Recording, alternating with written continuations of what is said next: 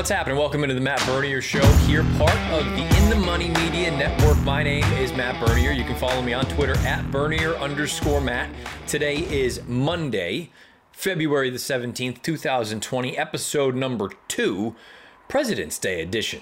There's some racing going on here, obviously, on this Monday. I'm not going to be able to cover those races. Those will probably be part of next week's show. But for the time being, we're going to take a look at the things that happened this past weekend. Big racing down at the fairgrounds, big racing up at Golden Gate Fields, and some other 3-year-olds that perhaps, I don't want to say slid under the radar, but we were all focused on the stakes races. There were some other really interesting performances across the country, many of them being 3-year-olds, both male and female. So we'll dive into some of those as well. These are going to be smaller segments this week. We're still working on some things, ironing the kinks out of it a little bit here, getting back into the swing of things here for episode number 2, part of the In the Money Media Network.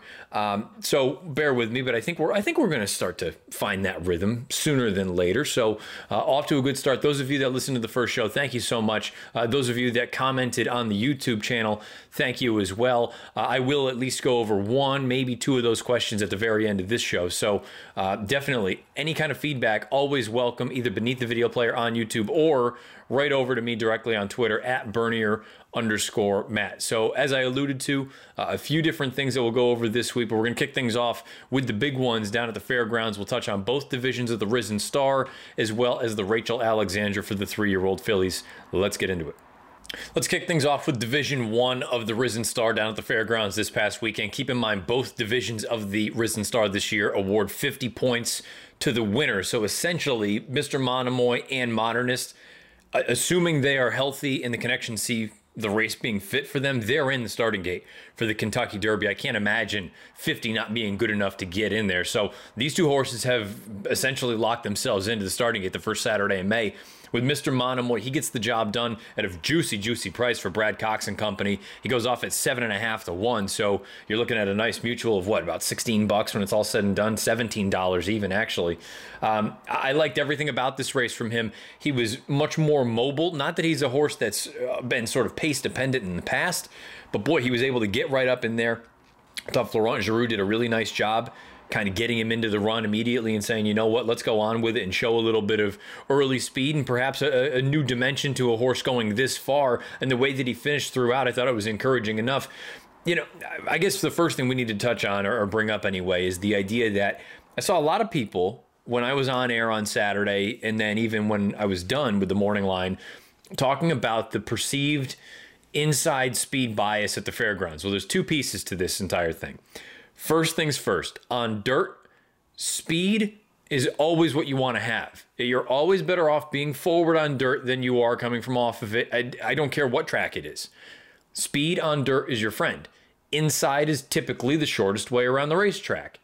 Why not put those 2 together? I mean, this is not rocket science. For the most part, there's a reason you see races won on dirt more forward than coming from way out of it, as opposed to turf racing, because they are run entirely different. Dirt races are run going unbelievably fast early, and it's just a progressive slowing down. No one is actually running faster at the very end. I shouldn't say no one. It is incredibly unlikely, and it happens very, very rarely that someone's actually running faster on dirt at the end of the race than at the beginning. They're typically all slowing down. It's just a matter of how much faster are you slowing down than everyone else. Conversely, on turf, for the most part, the races run completely opposite, where you are going very, very slow early and it is genuinely a sprint home, and that's when they do their best running. That's when they run the fastest that they can, is down the lane. Having said all that, a race like this where Mr. Monomoy is able to go out there and dictate the fractions, people probably immediately look at this, and then you couple that with Modernist's victory in the next race, and they say, oh, well, speed bias down on the inside is where you want to be. Well, again, speed is inherently a good thing on dirt, but especially with this first division, you can't really say that there's a speed bias when Mr. Monomoy goes out there and wires the field, but then your runner-up at the half mile is in 8th, your 3rd place finisher is in 5th, and your 4th place finisher is in 10th in a field of 11. And by the way, the 2nd and 4th place finishers were not close to the front. Enforceable was at least mid-pack, but Farmington Road was 100 out of it. So if it was truly a speed-friendly track, those 2 horses would not have had any chance. They just wouldn't have. Doesn't matter how tired everyone else in front of them would have been, the track would have carried them along. For them to rally the way that they did, and by the way, they both happened to rally outside. I know Enforceable made his move down the backside, inside toward the rail. But the point is, they both carried quite a bit of ground in a race like this. So the inside speed bias to me is kind of a non-starter. I don't believe there was any bias at the fairgrounds on Saturday afternoon. Biases are very subjective. I'd be curious to know what any of you think. Let me know either beneath the video player on YouTube or on Twitter at @Bernier_Matt. Do you agree or disagree that there was or wasn't a speed bias or an inside bias at fairgrounds? I think the track was perfectly fair on Saturday afternoon. Mr. Monomoy goes out there, cuts out the fractions, 24-1, 48-2, 12-4 for 3/4, stopped the clock in 50-2. Very nice Beyer speed figure at this point in the year, a 92, a raw 111 time form US rating. Brought it up in the past, usually about a 20-point differential between the raw time form rating and the Beyer speed figure, if everything is sort of, if both figure makers are looking at things the same way, if there's no real discrepancies, that checks out for the most part right here. I thought this was a big effort from this horse. You know, and the fact that he didn't slow down the way that he was finishing, you take a look at the final eighth of a mile, he got his final eighth, according to DRF Formulator, in 12:78. It's very comparable and very competitive with some of the horses that were coming from farther off of it. So I thought this was a really nice effort from Mr. Monomoy, a horse that you definitely want to be taking seriously, not only on that path throughout Louisiana, but I think for that first Saturday in May as well. Enforceable, he continues to run well. He's a nice horse. He is not flashy. He's not the sexy type, but he's just going to run all day. That's the way it looks anyway. He's a long-winded type, doesn't have a ton of early foot, but he will just stay out distances. That should work to his advantage. The problem is, again, on dirt, if you're coming from that far back, you're going to need to show a little bit of a new dimension. I did like that Julien Leparoux was able to make as big a move down the backside as he was to get him into sort of a mid-pack position as opposed to having come from way out of it. All in all, I thought this was a fine effort from Enforceable. No reason to discount him going forward. I think if they show up in the Louisiana Derby, he'll be a player there. And for the Kentucky Derby, I'd like him to run a little bit faster. But look, again, for a February horse to be earning an 88 Beyer and a 108 time form US rating, I think he's fitting in here quite nicely. Silver State, not going to really touch on him. The only other horse that I'm going to touch on, and this is just going to be the nature of these videos for the most part, I'm only going to touch on horses that I think either have excuses or I think could potentially figure down the road in some of these big races. I want to touch on the fourth place finisher, Farmington Road, for Todd Pletcher. Javier had the mount here. This horse in a 1 1/8 race on Saturday afternoon, I think he probably ran a 1 1/4 to potentially 11 furlongs.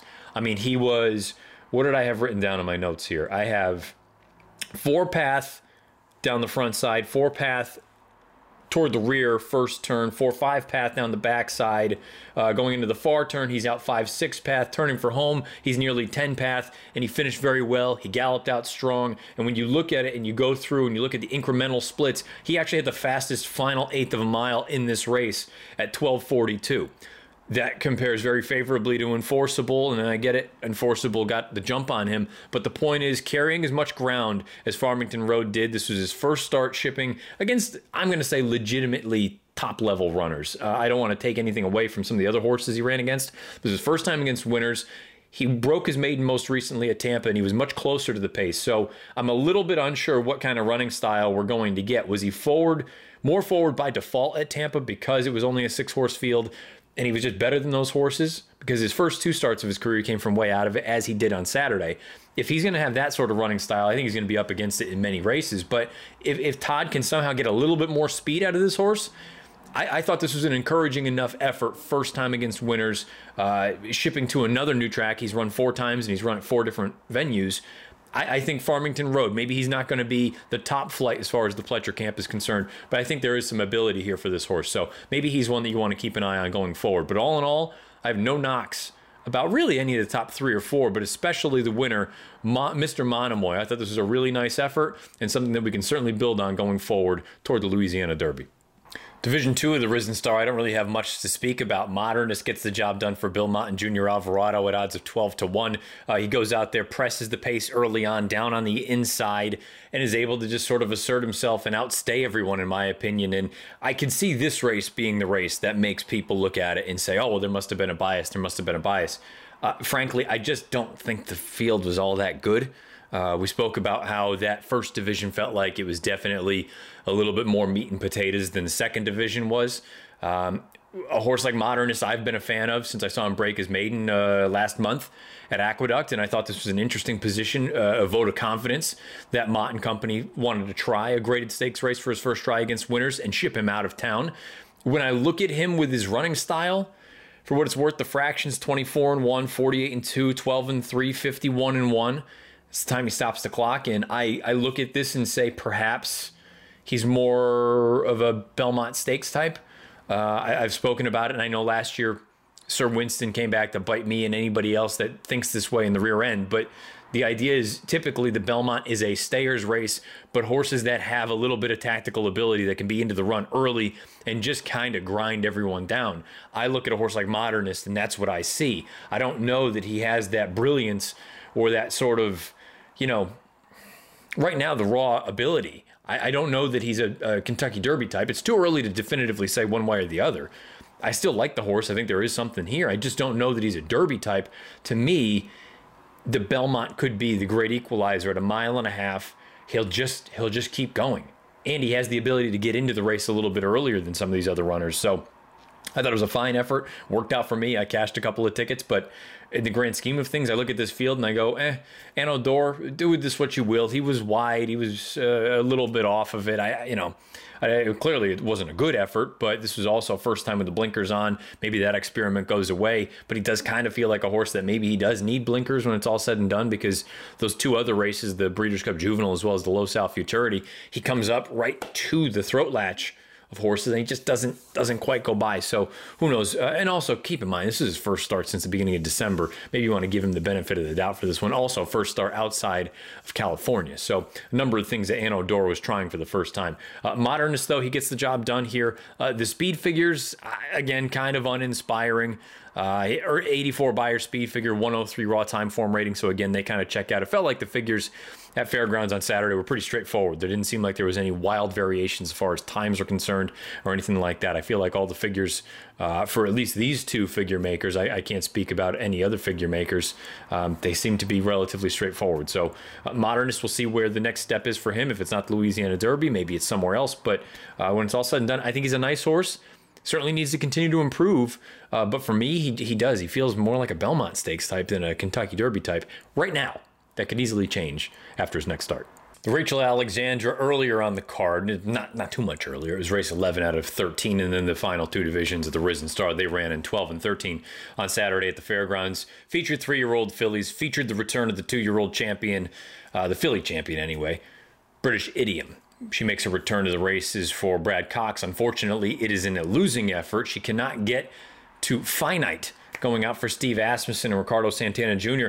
I thought, from a number standpoint, from a time standpoint, this was a really nice effort from Finite. I like the way that she moved throughout. I thought all in all, this was a nice positive step forward for her. She was in the clear 3-4 path basically throughout. I like the way that she just loomed up on the far turn and was able to put the field to bed. I loved everything about it until the wire. And right at the wire, and this is me being nitpicky, and again, do with this what you will. Whether you agree with me, you disagree with me. I hated that she popped to her left lead at the wire, and British Idiom did the exact same thing. Now, I'll give British Idiom a little bit of the benefit of the doubt because this was her first start since, the Breeders' Cup Juvenile Fillies, since the beginning of November. Finite had a start under her belt. She ran 4 weeks ago. So for her to do that, a little concerning for me. With British Idiom, I'm not going to hold it against her. First start off, she was chasing a nice horse, came from a little bit farther off of it. I thought this was a nice starting off point, especially when you consider the trip for British Idiom. I don't think this was a piece of cake for her at all. She was floated a little bit wide going into the first turn, about 5-6 path, rounding the first turn. I had her written down as 4-5 path. She's in kind of a similar position throughout down the backside, a little bit closer, rounding the far turn. But then she's about 4-5 path coming for home. And I like the way that she finished. She tried. She couldn't get to Finite. But again, I'm not going to hold it against her that she couldn't run down a sharp horse. And this was her first start off of a lengthy layoff. She had that long stretch to deal with at the Fairgrounds. And maybe I should be a little bit kinder to Finite as well because you do have that extremely long stretch run. Still not something I love to see from either of them. But with British Idiom, I understand. She didn't really run any faster this time around than she had as a 2-year-old. But for her first start, I think this was nothing more than a means to an end. She was far from, this is not the goal for these connections. The goal for these connections is going to be that first Friday in May with the Kentucky Oaks.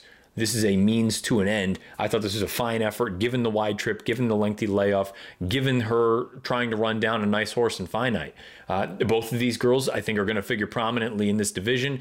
Again, it's just me being nitpicky about the lead change thing. And it happened at the wire, and Finite may have been a jump after the wire and British Idiom at the wire. So, I mean, we're talking, I'm really splitting hairs here, but it is still just an observation. And that's what, for me anyway, this podcast is all about: observations. Do with them what you will. If you don't care about lead changes, then completely disregard this. If that's the case, both of these fillies, really, really nice. I think they're both really nice in general. But just, I'm hopeful next time out we don't see that same thing. I'm hopeful they stay on the right lead until they get in there for the gallop out and then pop over. But all in all, I thought both of the girls ran big races, Finite and British Idiom. From a number standpoint, Finite earns a 90 Beyer speed figure and a 108 raw time form rating. British Idiom an 82 Beyer speed figure and a raw 101 time form rating. So all in all, I have no knocks about either of these top two. I think they deserve all the accolades and all the credentials and the talk that they're going to get in the pub. And they could very well be two of the top 3-year-old fillies here in 2020. We're going to lump the El Camino Real Derby in with some of the 3-year-olds that maybe you just want to make note of, because the El Camino Real Derby, spoke about it on TVG this weekend. The idea that, yes, there are 10 Derby points. Yes, it's an automatic berth to the Preakness, but the winner, Azul Coast for Bob Baffert. Baffert even said it. Maybe this is going to be a nice horse that develops over the second half of the year. The figure came back, only a 74 Beyer. He didn't do anything wrong. He's perched out in the clear throughout, was able to go off and do things pretty professionally and galloped out nicely, considering it's at 1 1/8 this early in the year. I mean, you look at that as a positive, but I think he's a far cry from the A, B, or even C string for the Baffert barn right now. Maybe he's a horse that you keep an eye on going forward, but as far as sort of immediate impact, I don't see that really happening for Azul Coast, who won the El Camino Real. As far as some of the 3-year-olds, and this is something that maybe I'll just keep an eye on going forward, and it doesn't have to just be 3-year-olds, but this week, as sort of the first time I'll do this, that's what I'll stick to. Some horses that may have gotten lost in the shuffle if you weren't just locked in all day on Saturday to a number of different tracks, really coast to coast, and then including a couple on Sunday as well. Ain't No Elmers was a first-time starter for Brett Calhoun down at the fairgrounds on Saturday afternoon, and she took a ton of money early on, and she ran to that money because she went out there, did everything very, very professionally, looked good out on the racetrack. If you're curious about her pedigree, she is a 3-year-old filly by Golden Sense out of an Arch mare. Like I said, went right to the top, did everything pretty professionally, and earned some decent enough figures for a first-time starter, a 74 Beyer speed figure and a 98 time form U.S. rating. Over at Gulfstream Park, unfortunately, the rains came in a major, major way, but the third race featured a horse that I was really taken by his second lifetime start. First start off of a long layoff. That was, I believe, Pegasus Saturday. Horse called Attachment Rate for Dale Romans. That day, 2 starts back, rallied from way off of it, never changed leads. Probably would have, in my opinion, gotten closer had he actually changed leads and got the job done. He couldn't quite get to market analysis at 50-1.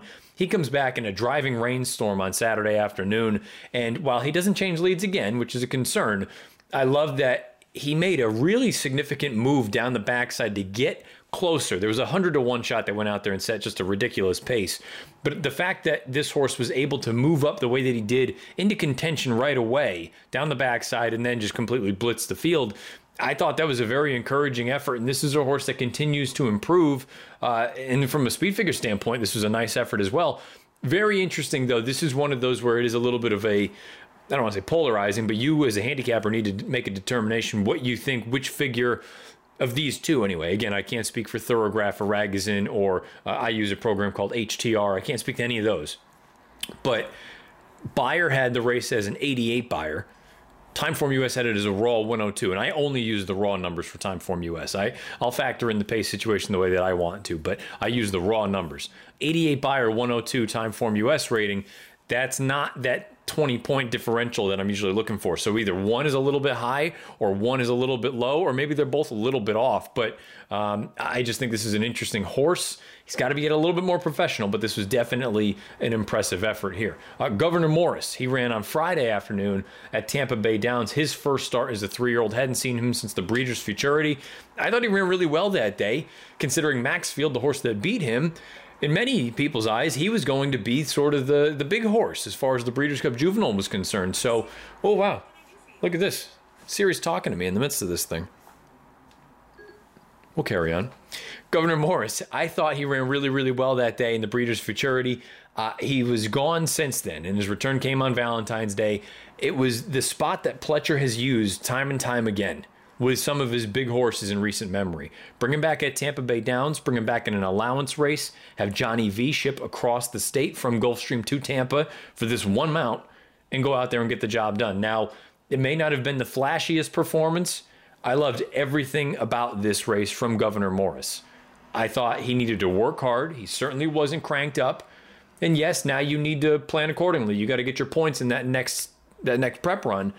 But boy, I loved everything about this race. I thought he leveled off nicely. He's going to be a tighter, better version next time out.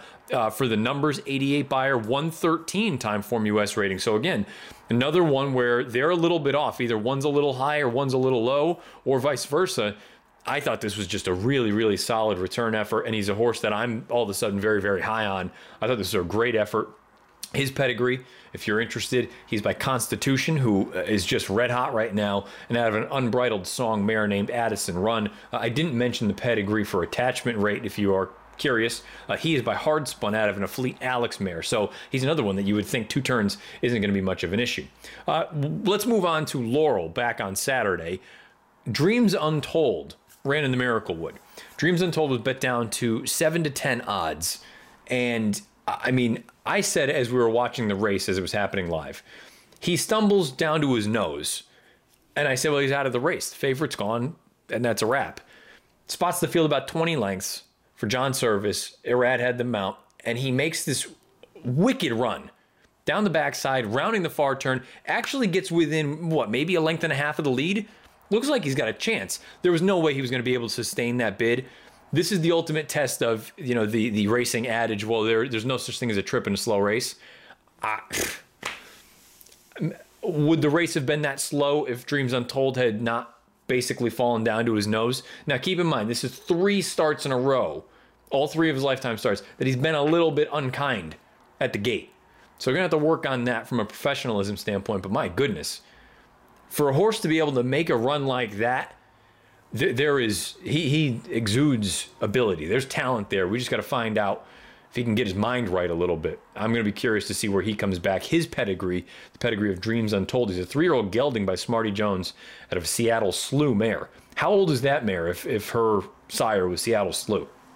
Dreams Untold, maybe one to keep an eye on. We move back to, as I drop my mouse, be right back. All right.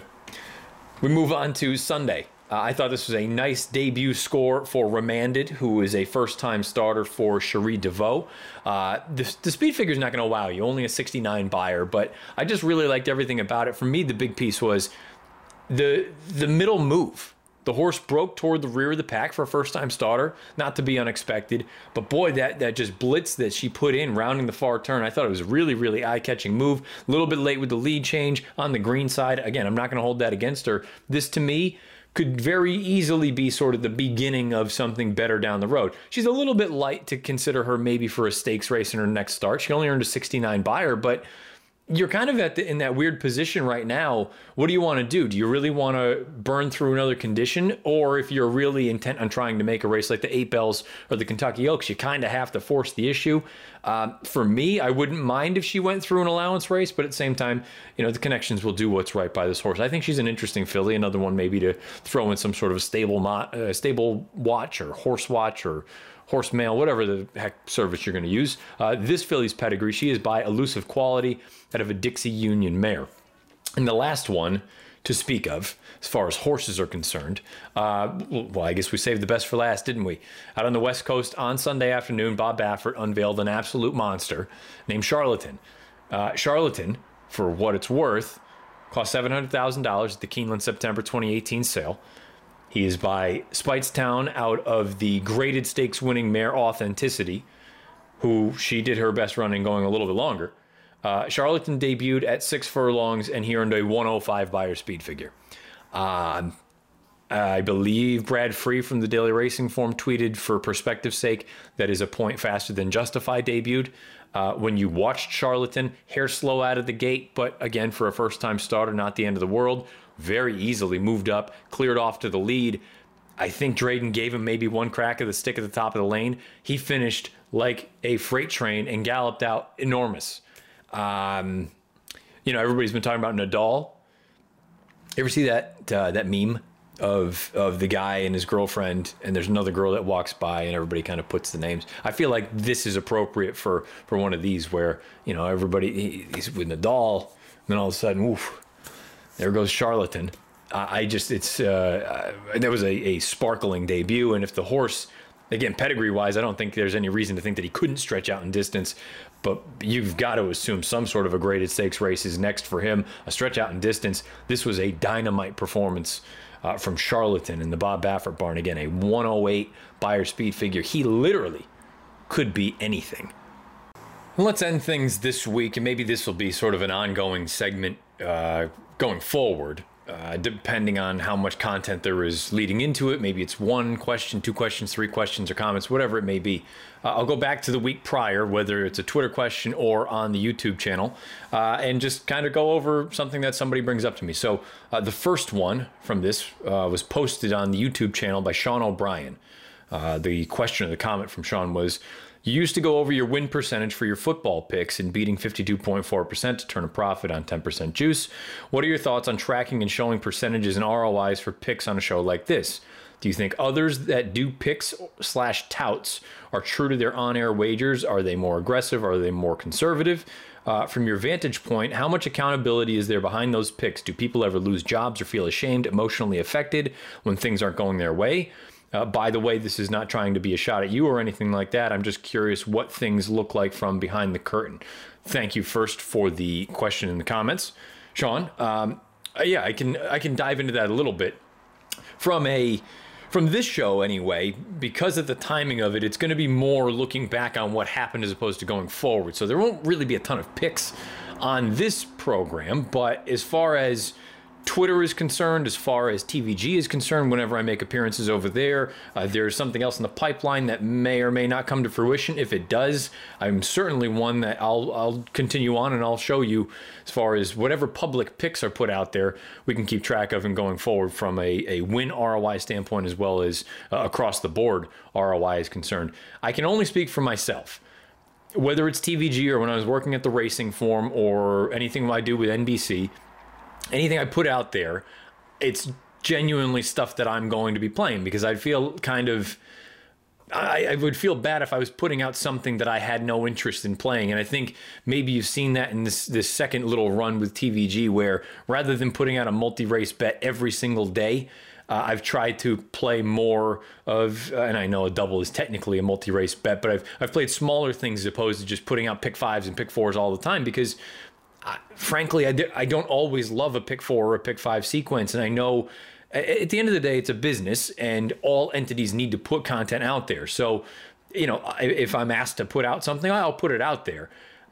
There's also the difficult piece where for me with a pick four or a pick five, in all likelihood, if I'm playing it and I'm seriously playing it, I'm probably playing more than one ticket, which again, doesn't really work for a situation like TVG, where the idea is we just want to have that one ticket out there. We can go over it, talk about it, each of the legs, and then, again, sort of direct you over to the website, and you can either play that ticket or make amends to it, or do whatever you want to do. Amendments, not make amends.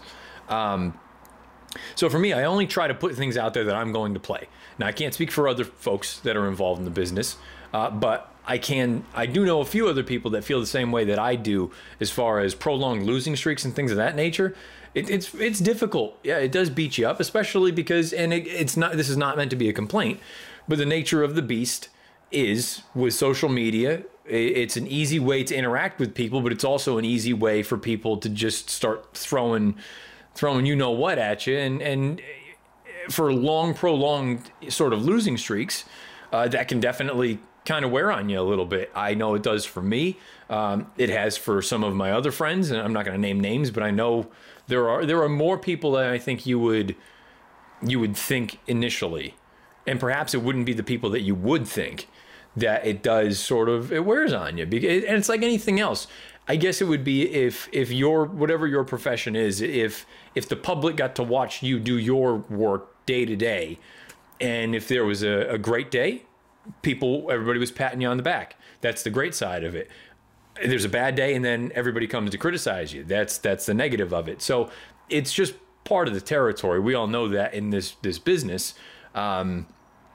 It's just kind of the nature of the beast. You take the good with the bad. You know that when things go well and you do something well, you give out a good pick, you give out a winning wager, everybody's going to come pat you on the back. When you go on any kind of a prolonged losing streak, they're all going to say you're an idiot, you don't know what you're talking about. And then at the same time, you're going to have people that are fans of yours and people that aren't fans of yours. And that's just, it is what it is. It's part of the deal. And but yeah, some days are definitely easier than others. And one of the things that definitely for me was a transition when I made the move to this becoming my job was the idea that, you know, I have times where if I'm really ice cold, and I think I would be one of the first people to admit, I feel like I am as streaky as it gets.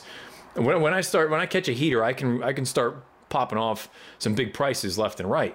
When I'm cold, I can get a 2-to-1 shot beat by 15 lengths. So I recognize that. I tend to be more interested in going back and trying to find and sort of analyze these races, situations like this, where we can go back and say, this trip didn't work out, this did, where are these horses going to go next?